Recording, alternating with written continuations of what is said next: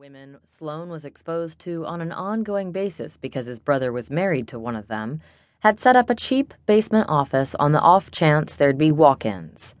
They also had a 1-800 number and website for global support. Marty was a force when she wanted something, and she never did anything halfway. Keegan had explained with as much manly as he could muster for being so whipped. What Keegan avoided copping to was the fact that he was totally besotted with his accidentally turned wife, and he couldn't say no to her blue eyes and the pretty pout of her lips. There was no force to it at all, just mad love on both their parts, mad love that made them both behave like complete idiots. Sloane wasn't a fan of complete idiot, or a commitment like marriage or anything that tied him to anyone for longer than the time it took to scope out a mutually satisfying, yet completely no-strings-attached arrangement. At least, that used to be the case. For the past year, he'd been rethinking his life plan. The crackling static on the other end of the line grew louder, recapturing his attention. "Can you explain what exactly it is that you do? I mean, I Googled the words paranormal and help, which was just a wildly random lucky guess in terms of my predicament, and a total shot in the dark in my panic. You guys were second only to the show Paranormal State. Did I miss something somewhere? Oops came up as a helpline for people who've had paranormal accidents. I can't seem to make the connection between being haunted and the word accident. How does something like that happen by accident?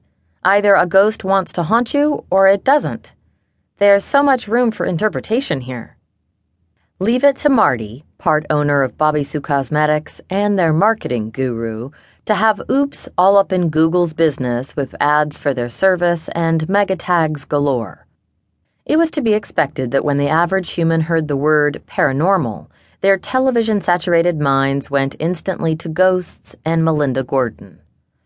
Well, I'm told they specialize in what's called a paranormal crisis."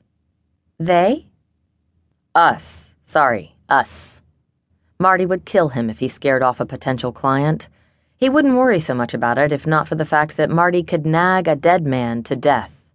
Add Nina, Casey, and Wanda to the mix, stir, and being nagged to death was no longer just an expression of speech, it was a real possibility. "I can't get to the Oops site for more information. My phone just won't download it. I was lucky to nab the phone number before it crashed, so I'm sort of going in blind."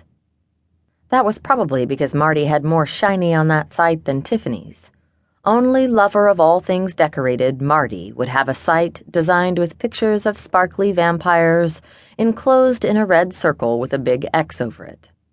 Nina the vampire said it was to reassure those who thought they might have been turned into vamps that they wouldn't sparkle in the sunlight, a fear that was common these days, according to her.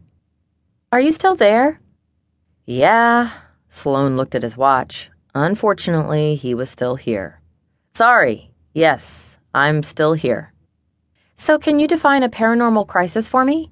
Does it mean you have ghosts in your house or dead people making your walls bleed? You know, the disembodied voice that tells you to get out? Is Oops like Ghostbusters? Because I'm not sure that's what I'm in the market for." How did you define the kind of crazy that was paranormal?